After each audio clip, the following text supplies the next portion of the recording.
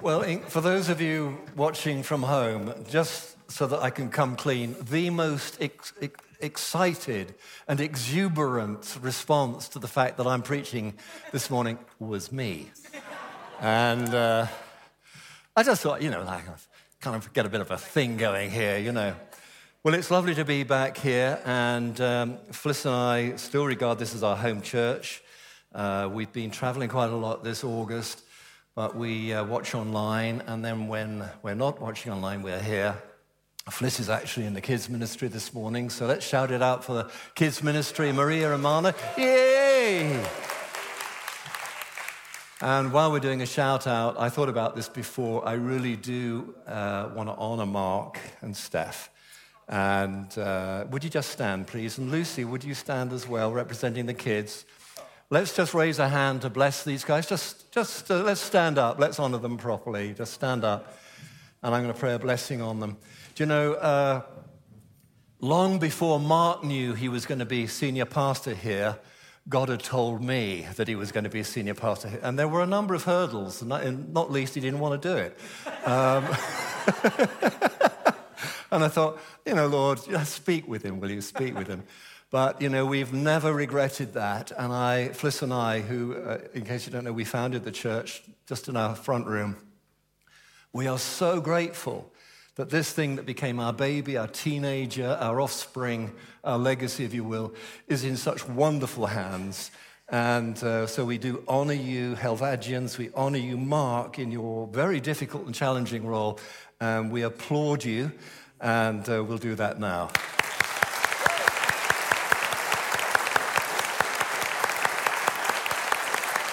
Stay there. Stay. Now, just raise your hands, folks. I just want to pray a blessing in these difficult and challenging times. Father God, we do thank you for them. We thank you for their extended family. We thank you for Sam and Daisy and Luke.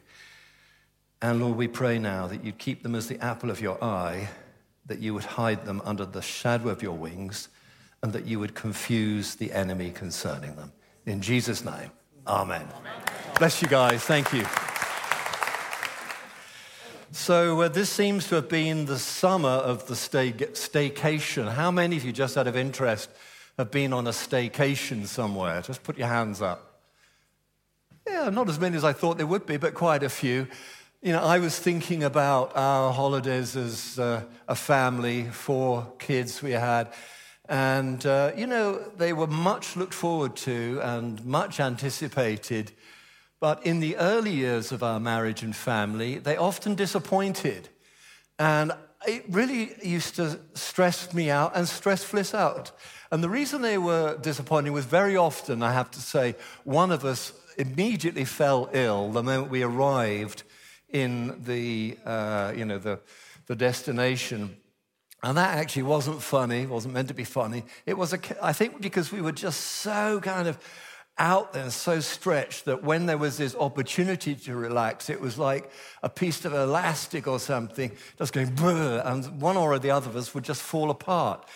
Then after we'd got over that on holiday in Cornwall or Devon and negotiating the rain, it always seemed to be raining, then the rows would begin. Now, you may not want to do this, but if you've ever had a row with your partner on holiday, just put your hand up now. Is it only... Oh. A lot more hands have gone up. What's that about, And we had some famous rows. And ones that I, to this day, regret, And they were about everything and nothing. But again, it was just de-stressing. And I remember, the kids were sort of, 7, 8, 10, 12, something like that. And I was just thinking, God, we so need a holiday. We really need a holiday. Is there anything I can do to kind of, sort of do, to make this a better holiday? And the Lord spoke to me very clearly. And at that point, he said to me, serve your family. Serve your family. That was a surprise, because I thought I did. But then I thought about it, because it clearly was the Lord in my quiet time, my prayer time, and he graciously confirmed it. Serve your family. And what I began to realize was that we were all going away on holiday with differing expectations as to what a holiday would look like. Some wanted to go to the beach. Some wanted to go for a walk. Some wanted to go to a nice restaurant. Some wanted to sit beside a pool and read a book. Some wanted to go windsurfing. We were all pulling away from each other. And so the Lord just said to me, serve your family. And it was not what I was wired to do to that depth, but I made a decision that day that I would serve my family. So in the run-up, the prepping, getting all the kids organized, loading the car, to the time we were down there, I just gave myself in a very conscious way to serving my family. And you know what? I had a great holiday. The kids had a great holiday.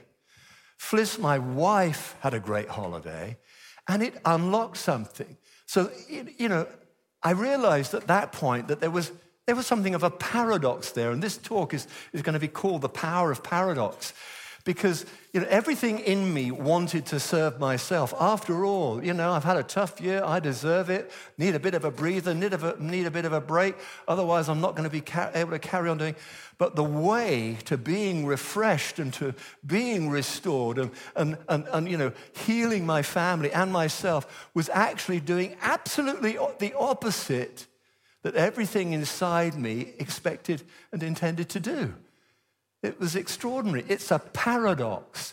And actually, when we think about the Christian faith, and we're going to be spending a bit of time thinking about the paradoxes within the Christian faith, we see that there is something about a biblical Christian paradox that releases extraordinary power. Now, I don't know whether you caught that little report on the news this week about this new telescope they're always inventing new telescopes, aren't they? This new telescope. And in this what this telescope has done is it's looked out into far and deeper space, and they've discovered a whole new load of universes and galaxies, and within those galaxies, they've discovered some humongous black holes. These mysterious things that suck everything in, and nobody knows quite what happens. There's much speculation. But they showed this image, this photograph of this black hole that they had discovered in deep space. And they could see that stuff was being inexorably drawn into it. But what this new camera showed up was that as stuff was poured into it, there was this extraordinary energy released. Whereas the black hole, the name gives it away, seemed to be a drain that sucked everything out of the universe. In fact, what was happening as stuff was sucked in, surrendered, if you like, into that thing, and there was an extraordinary star-birthing release of power. And in the Christian life, when we surrender to the Holy Spirit, when we surrender to Jesus, when we take up his cross, and we'll say more about that later, as we give in, often with our flesh screaming, no, don't do it, don't be a twit. I think I read that word in the Bible somewhere, twit, I'm not sure. Don't be a twit. Actually, it releases extraordinary life-giving spirit to set captives free. Amen? So that's where we're at with this. Okay, another little introductory point, and then we'll get into the text of what I have here. I had a call from a friend this week, literally at the beginning of this week, and they said to me, Chris, would you mind praying for me? And I said, of course, yeah, what do you want me to pray for? And they said, I don't know what it is, but all this stuff that's happening in Afghanistan, and we had a great prayer meeting on Wednesday evening called by our senior pastor, and it was a great time. All this stuff about the Afghanistan, and then all these shootings in Plymouth, this incel thing that's beginning to emerge as a terrorist problem, as some are saying. They said, I don't know why, it's irrational, I know, but it's completely hooked me. And I am so anxious. It's triggered in me an anxiety for my family that I can hardly fathom. And I thought, this is weird, this is interesting. Maybe the season we're in, maybe the sort of things that we're having to address, global warming, et cetera, the scientists are telling us that global warming and climate change is not a possibility, it's a reality that we're already living in. Can I ask, I keep asking, put your hands up. If you can identify with a bit of anxiety at the moment, maybe this or other things, just the life we're living, not just the stuff that's happening to you, but the life we're living is creating anxiety. It is an extraordinary thing. Well, Jesus foresaw this, and Jesus spoke to this. And so let's just begin by looking at a bit of scripture here. And Matthew chapter 24, verses 1 to 8. It's come up on the screen already. Wonderful. Matthew 24, verses 1 to 8. Let me just pray. Father, I just want to say thank you for making it so clear to me that this was what you wanted me to speak on. And I pray, Lord God, that your word, even though for me it's like firing arrows into the dark, Lord, may every single arrow find its mark. We ask it in Jesus' name. Amen. So Matthew 24, Jesus left the temple and was walking away when his disciples came up to him to call his attention to its buildings. Do you see all these things, he asked? I truly tell you that not one stone here will be left on another. Every one will be thrown down. And as Jesus was sitting on the Mount of Olives, the disciples came to him privately. Tell us, they said, when will this happen? And what will be the sign of your coming and of the end of the age? You know, the temple, as many of you will know, was the absolute epicenter of the nation's faith, consciousness, awareness, self-identity. And Jesus is saying it's going to be knocked and destroyed. When will this happen? And Jesus answered, watch out that no one deceives you. For many will come in my name claiming I am the Messiah and will deceive many. You will hear of wars and rumors of wars. But see to it that you are not alarmed. See to it that you're not alarmed. Such things must happen, but the end is still to come. Nation will rise against nation and kingdom against kingdom. There will be famines and earthquakes in various places. All these are the beginning of the birth pains. Now, a lot of commentators, a lot of preachers, make much of that and talk about the end times and what to expect. And Mark, our senior pastor, did a great series on that end of last year. There's a lot that is said about, but I really want you not to miss Jesus' instruction to be not alarmed. Be not alarmed. And there's a paradox because the whole world is running around as if its hair was on fire. And frankly, without Jesus, rightly so. The paradox is that we as Christians are told not to be alarmed. And what's the basis of that? Well, the basis is the gospel, this good news of the kingdom. The fact that Jesus, our Lord and Savior, Jesus who is the Alpha and the Omega, the beginning and the end, through whom all things were created and who is coming again, make no bones about it. He said to his disciples, his followers, peace be with you. My peace I give you, my peace. Not the peace this world can give, but my peace. You see, the peace that is promised by the world is when you've got enough money, when you've got a roof over your head, when you've got food in your belly, when you've got nice neighbors, when your dog doesn't poop on the neighbor's lawn, all sorts of stuff. And all of this makes up what the world defines peace as. But Jesus says, no, there's going to be lots of troubles. You're going to know persecution. You're going to know difficulty. You're going to have to struggle with life. And for many, as an aside, for many Christians, the fact that they are struggling with life they begin to question whether God loves them or God exists or God has saved them or what's this God. Brothers and sisters, Jesus said, in this life you'll have many troubles. But he says, in the midst of it all, wars and nations and famines and goodness knows what, my peace I give you. Doesn't sound like a seedbed for peace, but Jesus says, my peace I give you. Now, at the end of this sermon, I've got to rattle on. We're going to spend just a moment, and we're going to stand in God's presence, and you at home as well, and we're going to pray God's peace down on us. Just to break this fear off. So anyway, let me just define paradox. I'm using this word, and we all think we know what it means. I looked it up in a dictionary, and it says this: the power of paradox, a seemingly absurd or contradictory statement or proposition which, when investigated, may prove to be well-founded. Seemingly absurd. My peace I give you. In the midst of war and difficulty. Seemingly absurd. Contradictory. But when investigated, may prove to be well-founded. Funnily enough, the world does know of this truth.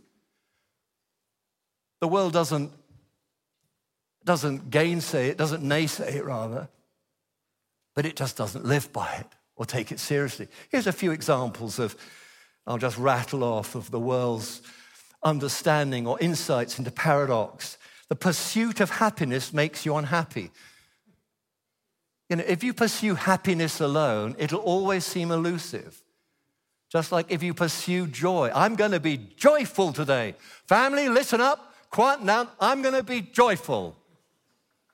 It just ain't going to happen, bro. The pursuit of happiness makes you unhappy. Happiness and joy are non-dependent upon circumstances. They are a gift of God and often a byproduct of living a life full of self-sacrifice. The world says the pursuit of happiness makes you unhappy. Next, the only constant is change. People are always saying, here on the news, change is here to stay, etc. The only certainty is uncertainty. Heard that one many a time too. The more choices we have, the harder it is to choose.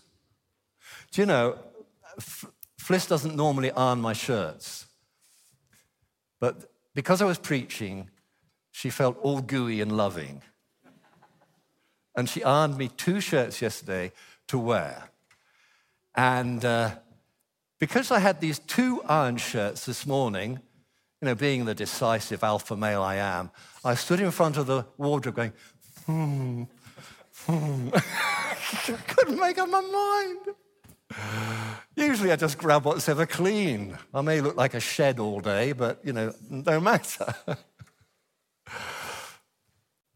More choices we have, the harder it is to choose.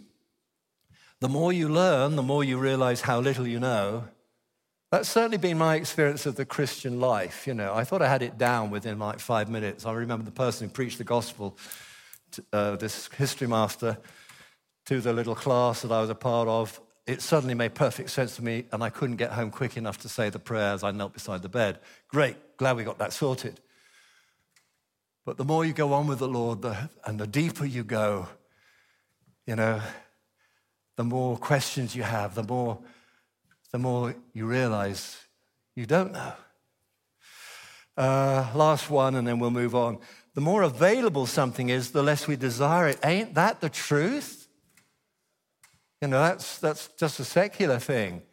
You want something, you want something, you want something. I don't know why, but a certain phase of my life when I was 15 years into being pastor here, finally the church got to the point where they said they could provide me with my own car, which was a good job because mine was falling apart. And I really fancied a Honda Accord. Yay! a Honda Accord. So anyway, I was excited. I took some time choosing the model, and the church okayed the budget, and I bought this car, company car. And no sooner had I got it, it was like, it ended up looking like a skip on wheels. Anybody got a car that looks like a skip on wheels? Honest? Yeah, often the ladies, isn't it? No. I'm not going there, Mark. I felt a wave of kind of something there which wasn't quite spiritual, you know. Anyway, whatever.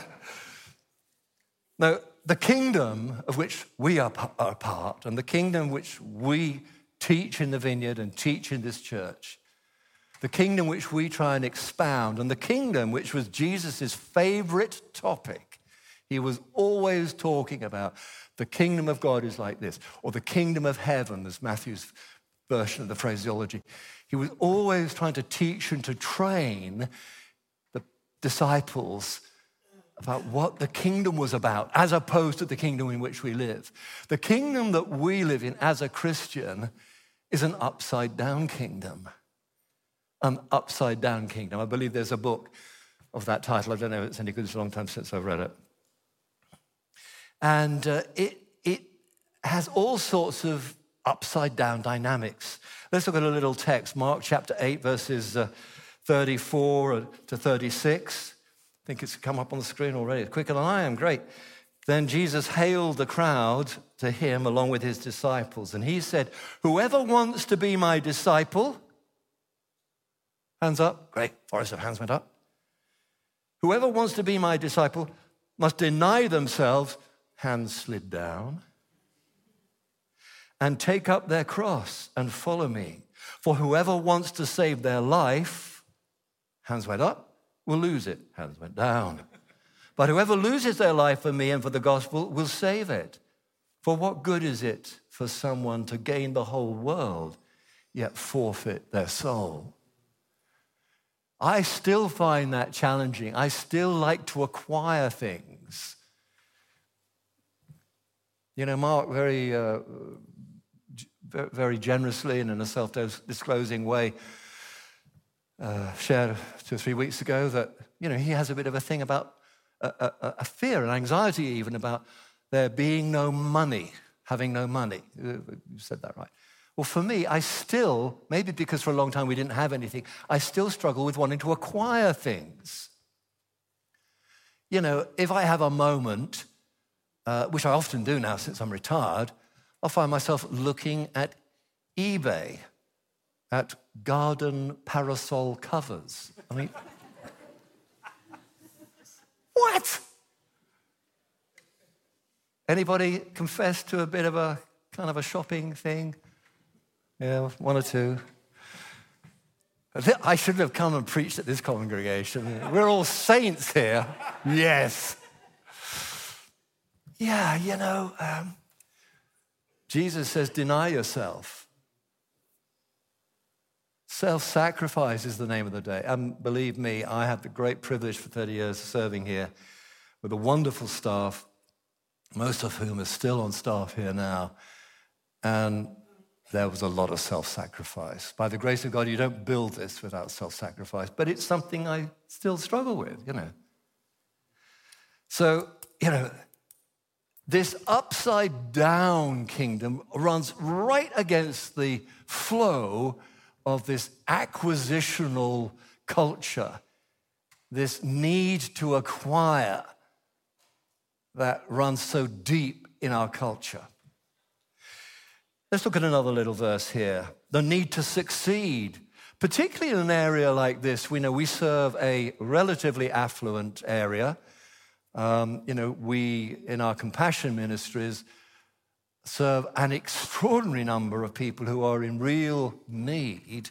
So it's not all roses, but in this area, there are many, many people who are just addicted to the need to succeed. Well, what does Jesus say about that? Mark chapter 9, just over the page from Mark 8, verse 35 says, sitting down, Jesus called the 12 and said, anyone who wants to be first must be the very last and the servant of all. Boy, that's not the culture in most workplaces.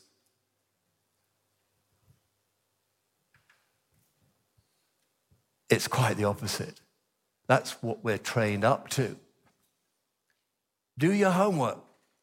Get good grades. Otherwise you won't get to university. Blah, blah, blah. From a very early age. There's nothing wrong with this. We didn't say to our kids, our 4 kids, don't do your homework, you're a Christian. Actually, that's not quite true. One of my kids, Jessie, who lives in Nashville, she was so conscientious. She was so sort of rigorous in her daily disciplines of prayer and work and homework and all this, that I used to put my head around the door and somewhat impishly say to her, hey, Jess, come down. Let's watch a few videos and have a few beers. And she used to say to me, 14, 15, she said, Dad, you are so irresponsible. I can hear her saying it now. It's difficult, isn't it? We have to do our job. We're wired, and rightly so, to do our very best job. Paul said to the slaves, he said, work hard, bless your masters, as if it was me, as if it was the Lord himself. We are wired to do that.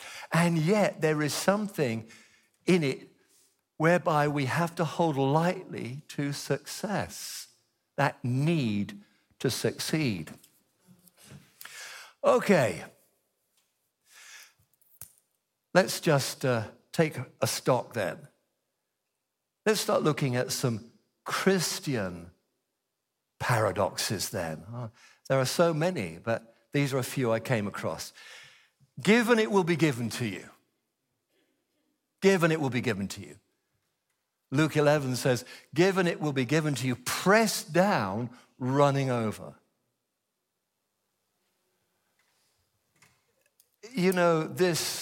The counter to this need to acquire is a spirit of generosity.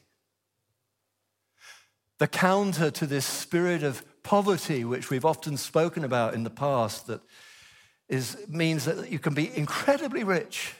You can have all the toys and everything else that goes with it, and yet you can feel poor inside. And I've often said this a zillion times, that Paul Getty, who was once the richest man in the world, was asked, how much is wealthy? And he said, just $1 more. That is a hard way to live your life. Hard way to live your life. Christians are called to give. I'm not just talking about the tithe and the offerings. Of course we want to do that. That's, as Danny said, as Jess said, that's our worship. We do that as an act of worship. For some of us, it's where the rubber begins to hit the road. Is this just something you do on a Sunday, or is this something that is real to you? So we give our gifts and our offerings, our tithes. But it goes beyond that, It's those little, what the scriptures call acts of righteousness. It's where you give things in secret. There's a guy in our village, I could tell you a lot of stories about this bloke called Ian. I've spent quite a lot of time talking to him. He's a bit of a character. And he sits on the wall just opposite the Premier Corner Shop. And he's a lovely guy. He and I have had some right run-ins about faith because he's adamant that it's a load of nonsense. So we have great fun with that. Anyway, as an act of magnanimous and hugely generous Christian love, I said to him, Ian, you always sat on the wall here. How about I get you a couple of nice teak chairs to put on your little bit of patio there, and then you can sit on that and chat and what have you. And he actually didn't really want them. I said, you're having them, so there you go. So he said, well, okay. Anyway, so I went and I had two spare ones. And they're quite nice. So I took them down there. And he said, well, thank you very much, Chris. Oh, gosh, they are lovely, aren't they? Do you know what? That night, somebody nicked them. Yeah. And I thought I was in a lovely English village, and there I am being really lovely and Christian, and somebody goes and nicks the things that I've just given, But, we do these things. That was a little bit ostentatious. Because, of course, he tells everybody that story now. He's the bloke that gave with the chairs that got nicked. But the truth of the matter is, as Christians, we are moved when we see suffering. It's not a superficial political kind of thing. We are moved by it. So we find ourselves inclined to, and sometimes doing, quiet acts of generosity and kindness, because we know our Lord said, give and it will be given to you. We give not to get back, but I've often found that to be an element. Next one, love your enemies. Scripture's full of this. In fact, a friend of mine sent me a lovely cartoon. Let's see, I don't know whether it'll come up, but let's try this cartoon. Can we, here we go, yes. Here's Jesus. Be kind to everyone. Wait, even Gary? Yeah, Gary's the worst. Look, we've been through this. Yes, be kind to Gary as well. Ha, suck it, losers. Not now, Gary. I love that. That's why in this church, when we teach about loving one another, we actually talk about learning to love. You know, our Watchman ministry, going on for 30 years, every month we change the prayer, Watchman. We talk about learning to love because it's easy to love, as Paul says, it's easy to love those who are nice. What about those who aren't nice? What about that rowdy neighbor? What about those whom we profoundly disagree with politically? What about the Taliban? The rubber hits the road. It's a paradox. Love your enemy. Love your enemy.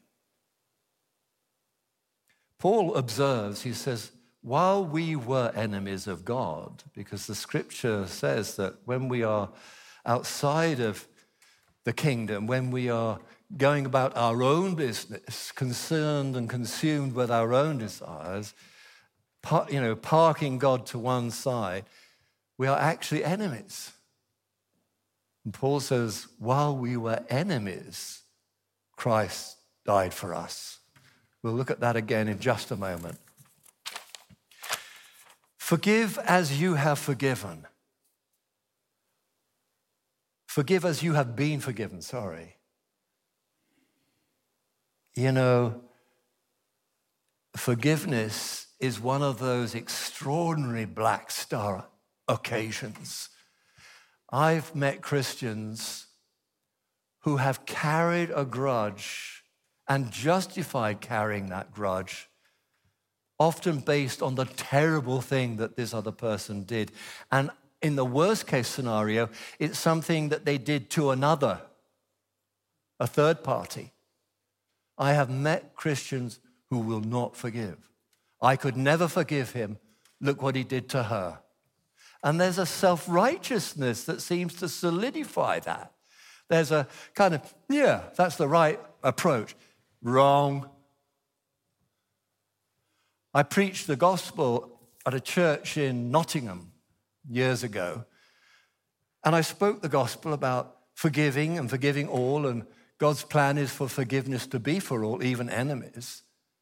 And at the end of it, two very cross church wardens came up to me. I'm not kidding you, two, absolutely irate and agitated, and said, if what you were saying was, I was a visiting speaker, if what you were saying was true, that would mean that pedophiles and murderers and adulterers could be forgiven. I was shocked. I said, yes. These were church wardens. Oh, no, that can't be right. You need to go back to your books, young man. Some Christians hold on to unforgiveness as if it's something to be applauded. No.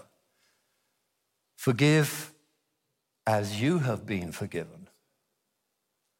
Our forgiveness is, our being forgiven is tied up with the way we forgive. If the Holy Spirit is speaking to you and bringing someone to mind, maybe that's something you'd like to bring to the prayer team or press that prayer button. You must be born again. John 3, very famous.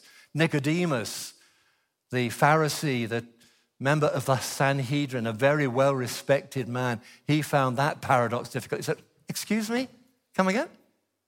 What do you mean you must be born again? Can we crawl back into our mother's womb? Jesus said, you must be born again. And that means to be born again through the forgiveness and saving blood of Christ, who died for you when you were an enemy and makes you a new creation. A new creation. Some of the most memorable moments, I have many memorable moments of this place, but when one year I can't remember, was it our 25th anniversary or something, we aimed to baptize 100 people over the course of the year, and I think we were pretty close. Richard was there, I don't know, about 80 or 90 did, or maybe we did more, I don't know. But I do remember there were a number of people whose personal stories I knew, and that baptism for them was a very profound experience. I didn't know everyone's personal story, but some did. And for some, it was so profoundly meaningful to them that they could die to self, drown even, as it were, figuratively speaking, and come up again, washed clean, forgiven, a new creation. A new creation. Wonderful moments. Talk about joy. Crowd, a sort of, paddling pool, and in an old warehouse. But joy was released that day. Joy. Wonderful. Christ died. A virgin shall give birth to a child. Now, what a paradox there. A virgin giving birth to a child. I mean, I've met Christians who say, look, frankly, it doesn't bother me whether Mary was a virgin or not. It's not the point. Who Jesus was as a teacher, as a mentor, as an example, that's what matters. And they will wax lyrical about this. Do you know what? They're wrong. You are wrong. It does matter. I haven't got time to go through the verses, but essentially, a virgin conceives and gives birth to a son, and that son shall be known Emmanuel, which means God with us. Perfect God, human woman, as one, Christ is born, Emmanuel, the God-man. And that is important because when he goes to the cross, he goes as the perfect Lamb of God. With 4 kids, when we were on holidays, we often needed plenty of wet wipes. Give them an ice cream and it would go everywhere except their mouth. And you got a fresh wet wipe out. Imagine if you just bent down, got a dirty old tissue from the base of a waste bin and said, come here, darling. Ugh, how disgusting. My mum did that once or twice, not but spitting on a tissue and wiping my face. How gross. You need a clean wipe. You see, if Mark was to say to me, Chris, you're a rocking sinner. But you know what? I'll die for you. Well, it'd be very kind of him, but frankly, Mark's got a bit of a dark history as well. So I don't know how much use that would be. If a sinner dies for a sinner, you've still got a sinner. But if the perfect, immaculate God-man, the Son of God, dies for you, if he substitutes himself for your sin, suddenly I walk free. The judgment that was due me was placed on him. That's why the virgin birth is important. Paradox it may be, but the more you look at it, the more you realize it's of crucial importance. One more and then we're done. Christ died to save the ungodly. Romans 5. You might like to read that when you get home. Christ died to save the ungodly. You know, if God is, and what an extraordinary concept, going to die for anyone, surely he would die for the righteous, his people Israel. Well, yes, he did. Surely he would die for the Mother Teresas and the Billy Grahams and the whoever else you care to put up there with them. They're worthy if anybody is going to have to die for someone. Well, yeah, I wouldn't disagree with you. But the scripture says that Jesus didn't just die for the righteous. He didn't just die for the good, the great and the good. He died for sinners. Now there's a paradox. He died for the ungodly, but they don't deserve it. Yeah, exactly. But such is the love of God, as Mark reminded us a few weeks ago.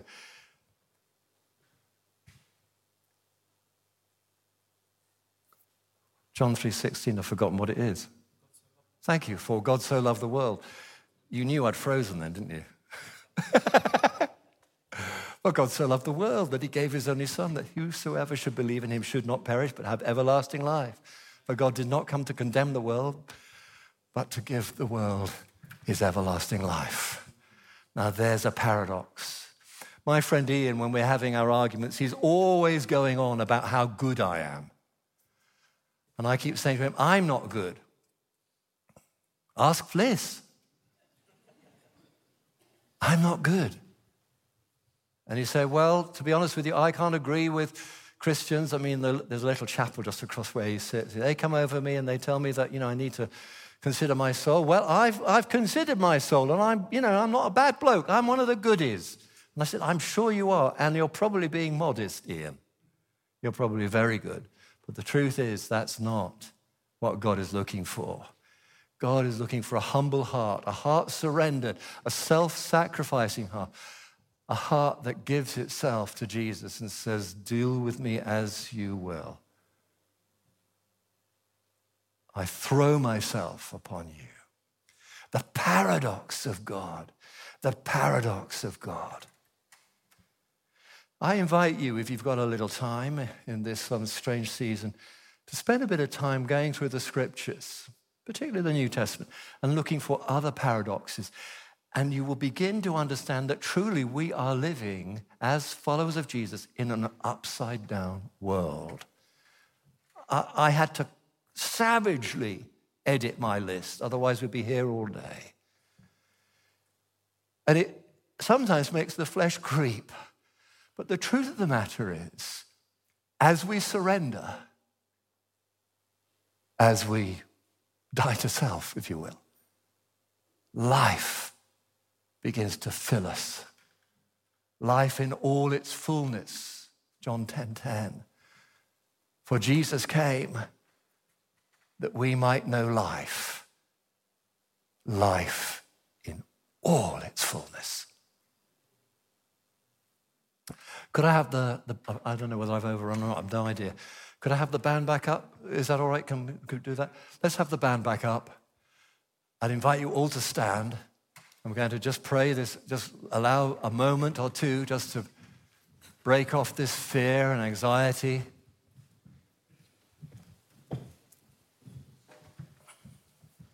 You know, the enemy, it says in the scriptures, is always prowling around wanting to ensnare us. And I'm a bit of a news addict, but I'm not watching the news quite so much. I can only handle so many desperate people.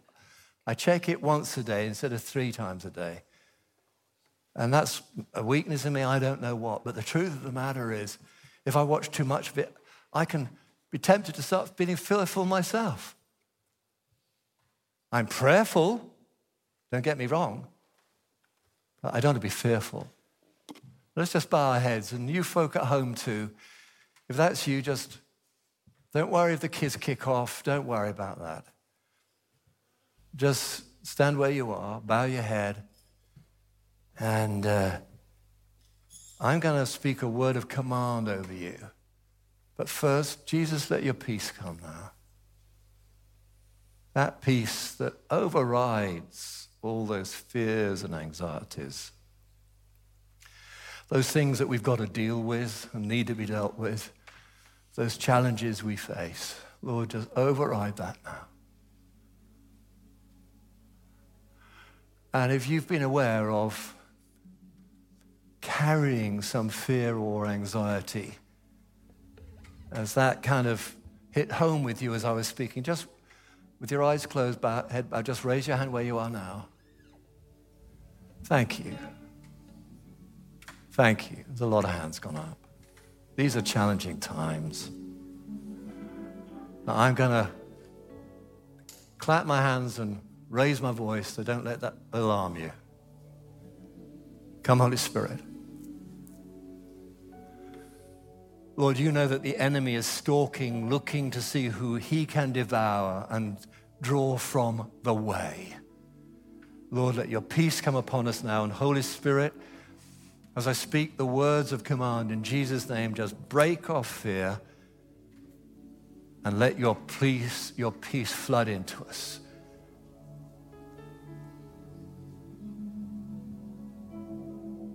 So in the name of Jesus, Jesus Christ of Nazareth, I break the power of fear off you and speak peace, that peace which God only can give.